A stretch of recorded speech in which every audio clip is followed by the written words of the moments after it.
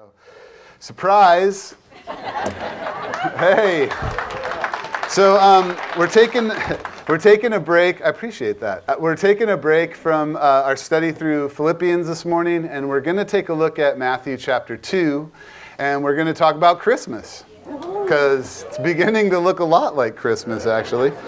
And Matthew's gospel is, the theme of it is Jesus is King. So I think it's super fitting to take a look at Matthew this morning and talk about Christmas. I don't know about you, but I get excited this time of year. Christmas is awesome. Amen. You know, the world has kind of hijacked our holiday.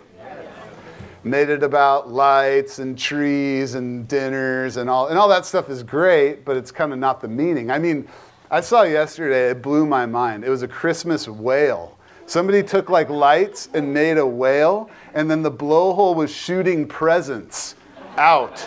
And I was like, man, like I thought Santa was something. This is next level, you know. But that's how far we've gone from the original meaning. We got Christmas whales now, you know.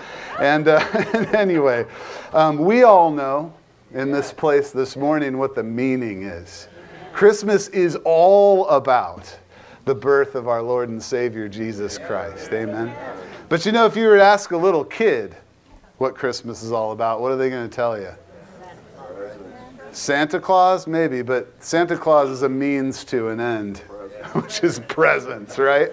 It could be a Christmas whale. They don't care. They, you know, as long as there's presents involved. So presents, you know, and I heard this story of a barber. He was so tired because his kids kept finding the presents. You parents, you know, you try to hide them. They always find them, especially the older they get. They just get real clever like that, you know. And so he came up with this idea with his neighbor. What he was going to do is they would trade the gifts. So he would hide his gifts at his neighbor's house, and his neighbor would hide his kids' gifts at his house. And then that way, if the kids found the gifts, it was like, whatever. And so they just let it go. The kids found them, and they're just like, yeah. And then on Christmas morning, his kids look out the window and see some other kid riding on the bike they thought they were going to get, you know. It's a little tip for you parents. It's freebie. There you go. If you're struggling with that. And to a kid, Christmas is all about gifts. It's all about presents. But, you know, like they're not that far off, because Christmas is all about a gift, right? It's the gift of our Lord and Savior Jesus, right? The Father giving us His only Son. You know, what does it say? The classic passage, John 3:16, for God so loved the world that He gave His only Son. In Romans, that's 6:20, I always forget. The wages of sin is death. 6:23. The wages of sin is death, but the gift of God is eternal life through Jesus Christ our Lord. Amen? It's all about a gift, really. It's all about the gift of Jesus. And when it comes to the Christmas story, it's really wonderful. I think with all the stuff going on and the busyness, we forget. But the story is wonderful. And you take a look at, you know, the virgin birth. You take a look at the shepherds in the field and the heavens parting and the angels and all this stuff that you see in the Christmas story in the scriptures. There's one word that I give to it, and it's wonder. It's just wonder. It's like, wow, this is so incredible. The birth of our Lord. And today we're going to take a look at one small piece of the story. We're going to look at the story of the wise men. Okay? And that's found in Matthew chapter 2. So we're going to look at the first 12 verses of chapter 2. But just to start, we're going to look at verses 1 through 9. So let's check this out. Matthew chapter 2, verses 1 through 9. Now, after Jesus was born in Bethlehem of Judea, in the days of Herod the king, behold, wise men from the east came to Jerusalem, saying, where is he who's been born King of the Jews? For we have seen his star in the east and have come to worship him. And when Herod the king heard this, he was troubled, and all Jerusalem with him. And when he had gathered all the chief priests and the scribes of the people together, he inquired of them where the Christ was to be born. And so they said to him, in Bethlehem of Judea, for thus it is written by the prophet, but you, Bethlehem, in the land of Judah, are not the least among the rulers of Judah, for out of you shall come a ruler, who will shepherd my people Israel. Then Herod, when he had secretly called the wise men, determined from them what time the star appeared. And he sent them to Bethlehem and said, go and search carefully for the young child, and when you've found him, bring back word to me that I may come and worship him also. And when they heard the king, they departed, and behold, the star, which they had seen in the east, went before them till it came and stood over where the child was. Let's pray and dedicate this time to the Lord. God, we thank you for this time, that we could be together as a church family and just take a look at your word. And I believe, I know this is a real classic passage, and we've all heard it many times. But Lord, I pray that you apply it to our hearts in a new way this morning, that God, you would speak to each and every one of us right where we're at in our lives. This time of the year can sometimes be brutal for some of us. And there's some here this morning that are super stressed out. And Lord, we come with a lot of stuff going on. And we just pray, Holy Spirit, that you would show up and you would be that light to our path and that lamp to our feet, God. And you would speak to us through your matchless word. And we pray this in Jesus' mighty name. Amen. Okay, so we find... it's translated here that they're called wise men, okay? And in the Greek, it's the word magi. And magi were soothsayers, interpreters of dreams, stars, and mystical writings. They were fortune tellers. They were not Jews. They came from the ancient area of Babylon. These guys didn't know Yahweh. They were far from God. They were card-carrying pagans, okay? That's who these guys were. Crystal balls and all that kind of stuff. Like, that was their deal. They were Gentiles. Now, the old Christmas song says, we three kings from Orient are, bearing gifts, we come from afar. Is that biblically accurate? No. Some of you guys are like, I hope not. Well, were they kings? We don't know. The scripture doesn't make clear whether they were kings or not. There is an Old Testament prophecy where they kind of get the idea for this in Isaiah chapter 60, verse 3, that says, the Gentiles shall come to your light, and kings to the brightness of your rising. So they could be. Maybe they were. Maybe they weren't. It's hard to tell. In church tradition, these three kings were eventually given names. Did you know that? Casper, Melchior, and Balthazar. You ever heard those names before? Yeah. Church tradition kind of, and then they were given personalities. This is how we do. We just start tacking stuff on, you know what I mean? They were given personalities. One was like an older, wiser magi. And then there was like a younger, more, impetuous magi. And then there was one like in the middle somewhere. And these were the three kings. And the Catholic Church actually has the three skulls of these magi in a cathedral in Germany, if you want to pay a small price and go check them out. But here's the reality, okay? And I don't mean to burst your Christmas bubble. This is all kind of legend, actually. We don't know if they were kings, and we don't know if there's three of them. We come up with the idea that there's three because there were three gifts: gold, frankincense, and myrrh. But there could have been way more. Could have been one, two guys. We don't really know exactly. And back then it was common for a big caravan of people to move through the desert like that, because it was pretty dodgy passing through the desert, with just a few guys. So there could have been 75 of them. But that doesn't sound good in the song, does it? We 75 kings from Orient. I mean, that's just like, no one can sing that, Won't sell records that way. But verse 2, it says, we have seen his star in the east. Okay, so these magi, they say, we have seen his star in the east, and we have come to worship him. Now, it was real common for these Gentiles, because they didn't know God, to look up at the sky at night, no artificial light. It was probably amazing to see. and look up and just go, wow. And anytime they saw something irregular, to them it meant something.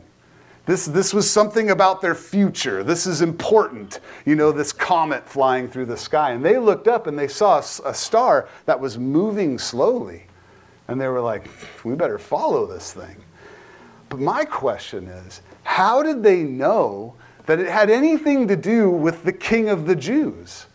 That they needed to follow this thing to worship the King of the Jews? They call it his star? Where did they get that? They're Gentiles. They didn't go to synagogue. Crazy. Can I tell you what I think? Maybe? Okay. You remember the Babylonian captivity, right? The Jews were in captivity for like 80 years.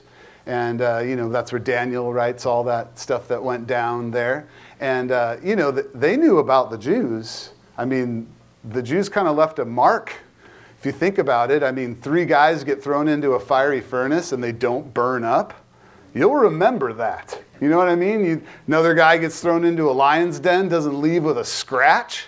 I'd say the Jews left an impression. You know what I mean? And we know that Daniel was elevated and that he became over all of the wise men. Interesting. Wonder if they had access to his writings. Wonder if maybe they were waiting for the promised Messiah. And as soon as they saw that star, they're like, it's time. And they came to Jerusalem and in search for the Messiah. Now, what I so love about these guys is the tenacity. They left their homes, their families, their jobs. They went through this crazy trek through the desert to go worship the King of the Jews. They were passionate, pushed all things aside. They're like, we're going for this. And it's crazy to me because how did the Pharisees respond? Man, that's a good study. Through the Gospels. How did the Pharisees respond? Just answer that question every time you see the Pharisees. They never respond good. Did you ever notice that? But notice verses 4 and 5. It says this. It says, and when he had gathered all the chief priests and the scribes of the people together, he inquired of them where the Christ was to be born. And they said, in Bethlehem of Judea, for it's written. And then they quote the prophecy out of Micah. But it's crazy, isn't it? They knew. He's like 2 cities over. The king is born. And they're like, yeah, I'm going to go back to bed. That was the attitude of the Pharisees. They're not, let's go. The king is here. Let's go check it out. They're just completely indifferent. And it's a scary thing when we become kind of, real familiar with the truths in Scripture. You know what I mean? Where there's a real familiarity. And I already know that. Oh, yeah, I've already heard that. I heard somebody say this week they don't read the Bible because they already know what it says. I was like, what? How dare... I was like waiting for lightning. I'm like... I'm serious. I was just like, you can't just say that, Because, it's true. But we can get this way, especially us that have been walking with the Lord for a while. I've been walking with the Lord for over 20 years. And it's real easy for me to kind of lose the wonder of knowing the King of Kings. You know what I mean? You think about when you were first born again. Remember how crazy that was? You were just free from stuff and you're just passionate. Worship goes and you're just a puddle of tears. You know what I mean? You couldn't put this book down. You're just oh, gotta know what it says. And then you get a little older in the Lord. It's I already know this song, or whatever, and we just lose that passion. And it's not supposed to be that way. We're supposed to be like these wise men, just pushing it all aside. I just want to know him. I'm here to worship him. You know what I mean? We shouldn't, Pastor Barry always talks about how he's been up since 3 a.m. That should be us too. I can't wait to get to church and worship and hear from the word. I can't wait. That's how we should be too. The Apostle Paul said in Philippians, I'm kind of jumping ahead in Philippians, sorry, Barry. And in chapter 3, verse 13 and 14, he says, brethren, I do not count myself to have apprehended, but one thing I do. I forget those things which are behind me, and I reach forward to those things which are ahead. I press towards the goal for the prize of the upward call of God in Christ Jesus. Man, he was passionate. He was passionate. He'd been a Christian for a long time. He didn't allow the truths of God he didn't allow himself to get familiar with those things. He remained passionate about it, and that's how we're supposed to be too. So verse 2, it says, we have seen his star in the east, and we come to worship him. Now, I'm sorry, that's not what I wanted to say. I was reading over something I already said. That happens sometimes. Man. You know what's cool, though, about the Christmas story? You know what's really cool about it? Like, as we scratch a little deeper, it's just wonderful. I know I already said that, but it's just wonderful. And I encourage you, like, during this time of the year, don't get bombarded with all the, the exteriors. Like, spend some time in Matthew. Spend some time in the Gospel of Luke. And look into it, because it's awesome. Because like when you go to the beach, and you look out at the water. There's a lot of water there. And it's blue. And it's cool to look at it, But man, like you can get kind of bored just staring at the water. But then you put some snorkeling gear on. And you go look at what's in there. And you go look at all the plant life. And the starfish and seahorses and tropical fish. And you're like, wow, it's amazing in there. And a lot of times with Christmas, we're just sitting on the shore. Just staring at it, waiting for it to be done because it's so stressful.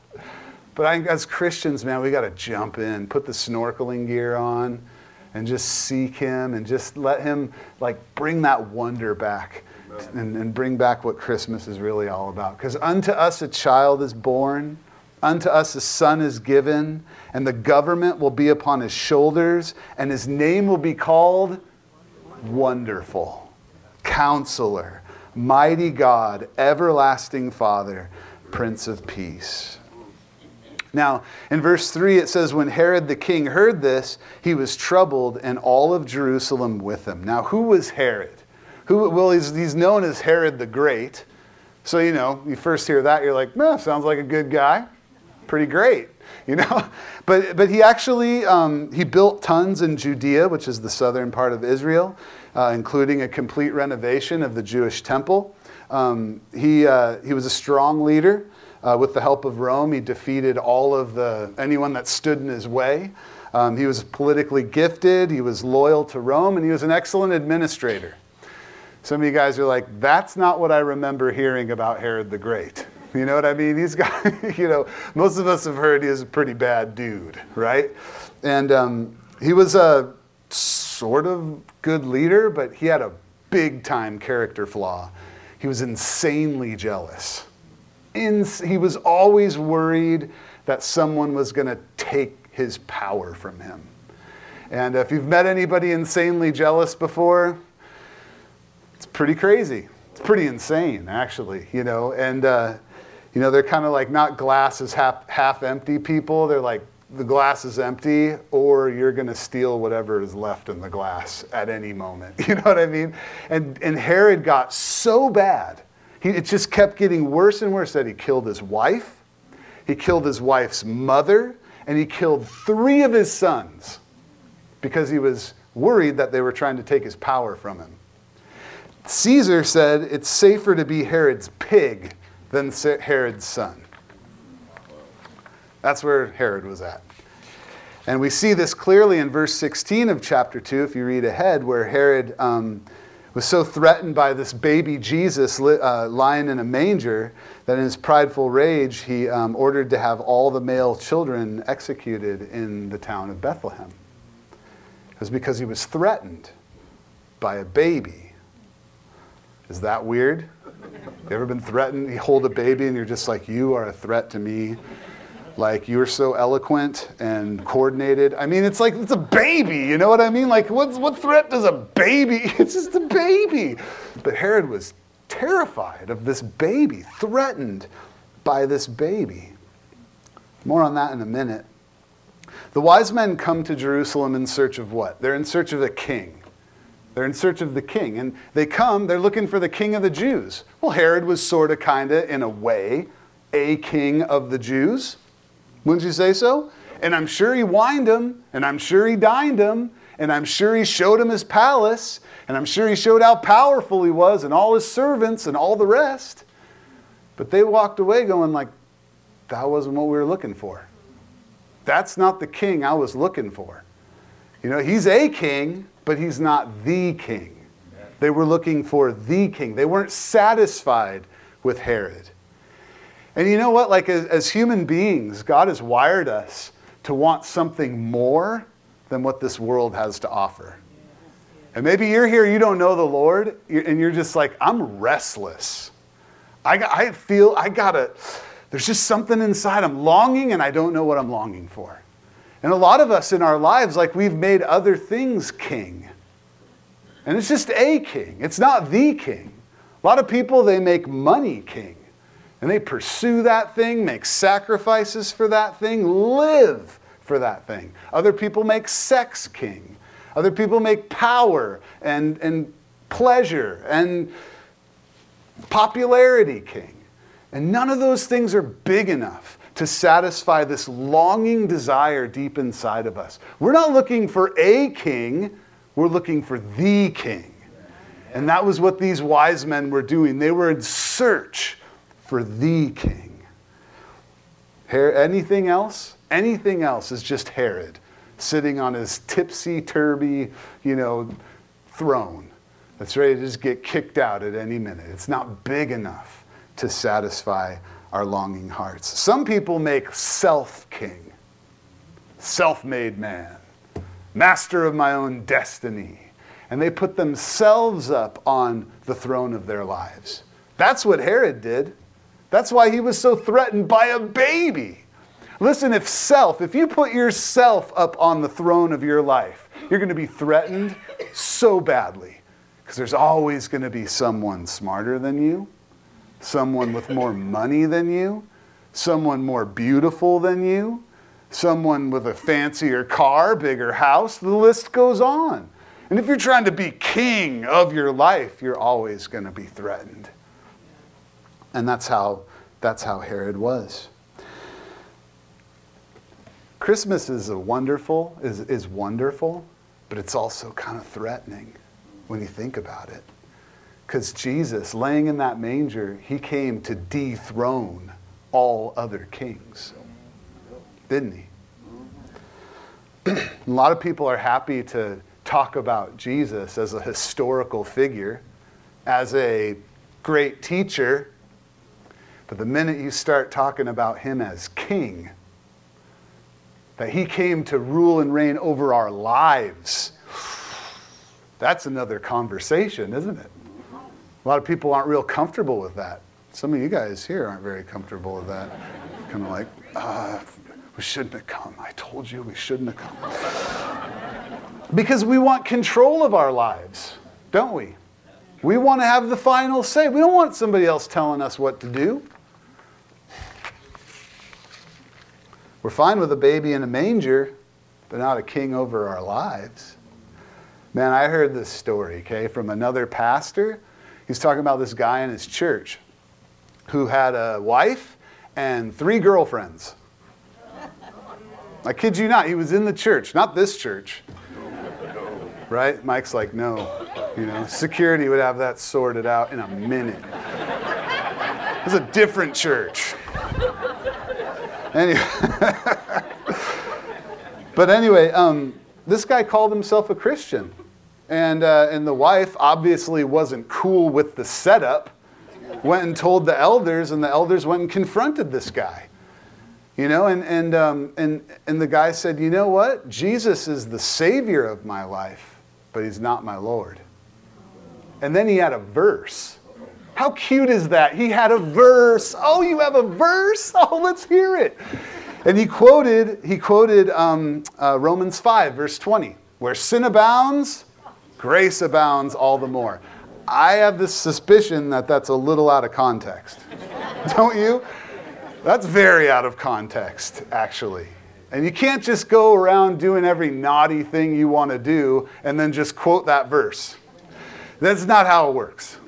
Look, I'm really, really thankful and will be for my whole life and on into eternity for the forgiveness that Jesus gives me through his blood. His blood is powerful, okay, to cancel out completely my sin debt, past, present, and future. But you can't just use that verse like that. You know what I mean? Because it's out of context. That's the end of Romans chapter 5, right? Where sin abounds, grace abounds more. But then you come into chapter 6, and what does it say? What shall we say to these things? Shall we continue in sin that grace may abound? Certainly not. How can we who are dead to sin live any longer in it? You can't just pick out a little piece. It's like the Jenga tower, you know, you take the wrong one out and it's just like, and that's that kind of theology. It doesn't work.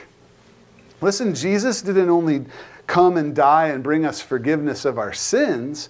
He came to bring us a new life, right? A brand new heart, totally new desires and totally new passions. We're not the same as we used to be. We don't desire to go back to that weird old broken life. We're excited about what he's given to us, right? New desires and a new kingdom that we live under and a new king. Not just a king, but the king, right? Well, if you skip ahead to verse 12, we see that these wise men, we'll get to it, but these wise men, they came in and they saw Jesus, and then it says that they left another way. They went back to their country another way. And that's what happens when you meet Jesus. You leave another way. Right. You're not the same as you used to be. You don't go out the same way. You leave out another way. Amen? Yeah. Let's go ahead and take a look at verses 10 through 12. It says, when they saw the star, they rejoiced with exceedingly great joy. And when they had come into the house, they saw the young child with Mary his mother, and fell down and worshipped him.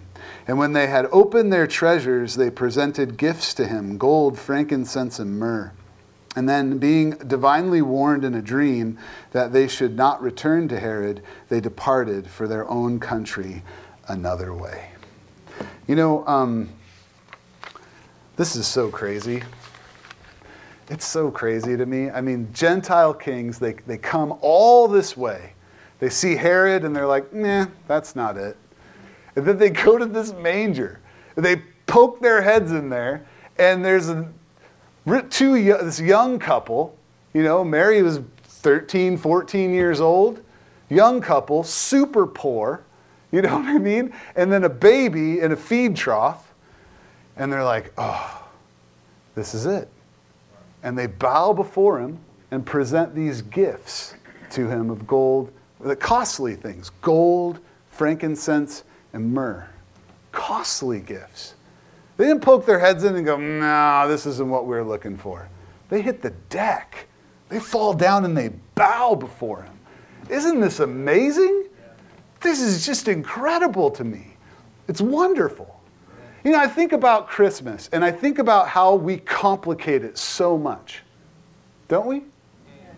We make it all about so many other things, like making sure that all the gifts, the perfect gifts, are bought at the perfect time, before Christmas Eve, got to get it done. And then it's just like, hangs on. We're going to have a magical moment as a family. We're going to put all the ornaments on the tree. We're going to drink eggnog, and it's going to be magical. Kids, get down here. We're going to have a magical moment. Like, no, I'm busy. No, get down here. It's going to be magical. You know what I mean? It's like we put all this pressure on these moments. You know what I mean? And it's like, what is that? What is that? We make it all about what we're going to eat. So what are we going to eat for Christmas? I thought we talked about this already. You know, and it's just like this ends up being a fight. You know what I mean? And it's like, why do we put all this pressure on this thing? When it's like, it's crazy. Like you know the song, what is it called? Oh, the 12 Days of Christmas. 12 days, Christmas is one day. It's not 12 days. That's stressful. 12 days of Christmas. And then it goes through all these things, right? Like all this, you know, like 7 swans a swimming, I mean, Lord's a leaping. What is that? You know what I mean? And it just goes on, and you're just like, this is. I heard that they added up like how much all that would cost. It's like 32 grand for all that stuff. Talk about a stressful Christmas. You're like, how did Christmas go? Well, I went into debt buying, Lord's a leaping and what, and it's like, and then it ends off like the whole crescendo is a partridge, which I don't even know what that is or where you get one, and it's sitting in a tree. Like, how are you going to present this thing to your true love and it's sitting in a tree without moving? Like, the whole thing is... You listen to the song and you're just like, I'm super stressed, like this is just crazy, right? And it's amazing to me because Christmas in and of itself, like according to scriptures, it's just, there's a profound beauty to it. There's a simple beauty to it, and we make it complicated. And we just sit there and you look at it and it's like, wow. Our God is amazing, You look at these wise men. They pushed all the hindrances aside to get to that King of the Jews. And then they just worship.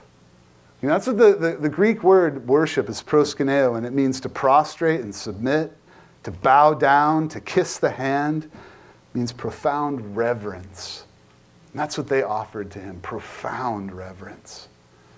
And it's what made these guys wise, right? C.H. Spurgeon said, when wise men seek our King, they are wise indeed. So just in closing, just in finishing up here, we see three different responses to this baby in a manger, okay? We see the Pharisees who were super indifferent. Whatever. Yeah, born in Bethlehem, whatever. Heard it 1,000 times. Then we also see Herod, who was threatened by Jesus because he was the king of his own life, and he was threatened by everybody and everything. And then we see the wise men come and worship. And where do you find yourself this morning with our King of Kings and Lord of Lords? And I'm not just talking about Christmas. I'm talking about in general. Where are you at with him? Is your relationship with him, have you fallen prey to that whole just indifference thing? Passion's gone. First love is gone. You used to be the warrior on the mountain. Now you're just laying in a hammock. Just where are you at this morning with him? Maybe it's like Herod. You have other things on the throne of your life. You got other idols and things. Maybe you're trying to be the master of your own destiny, and you're just, threatened by even talking about Jesus being Lord of all. But can I tell you, let's be wise people. Let's be those that push all the junk aside and truly, wholeheartedly surrender ourselves to him and give him everything. Everything. When was the last time, brothers and sisters, when was the last time you got real with him? And you said, Lord, I'm sorry, I'm a mess and I need you. Come be my everything again. Not just singing it in a song, but really, when was the last time you gave him everything? And you were real about it. I encourage you, that's what it's about. That's what it's about. Christmas is all about the gift that was given to us. The King of the universe laying in a manger. We learned this morning it's not just about that part, but it's also about our response. Our response to him. And I challenge you, I leave you with this. Will you worship? Will you worship him? Will you bow down at his feet? And Heavenly Father, I thank you so much for this time, God, in your word this morning. And this time of the year, it can be stressful. It can be busy. We can lose sight of what it really is all about. And I pray that we would be a people. We would be a church, Lord, that keeps the main thing the main thing. And hey, it's okay to have a tree. It's okay to have lights and presents and all the rest. But help us not to make that central. But help us, Lord, to put you in the center of this thing. And for those of us, Lord, that have maybe been a little indifferent, for those of us that have maybe allowed other things to take your place in our lives, God, I pray that you would just lead us to that place of absolute surrender again, where you're everything and we're not messing around. I pray that you would stir in each of us a fresh passion for Jesus. That you would set a fire deep in our hearts, God. That we would take our walk with you so seriously. Holy Spirit, would you just bring back that freshness? Would you renew that joy, God, that first love experience where all we wanted was you? God, I just pray that you stir in us, each of us, Lord, a passion for your name. We love you, Lord. We thank you for this time. We thank you for this season. And we give you all the glory, Lord. In Jesus' name we pray. Amen. Amen.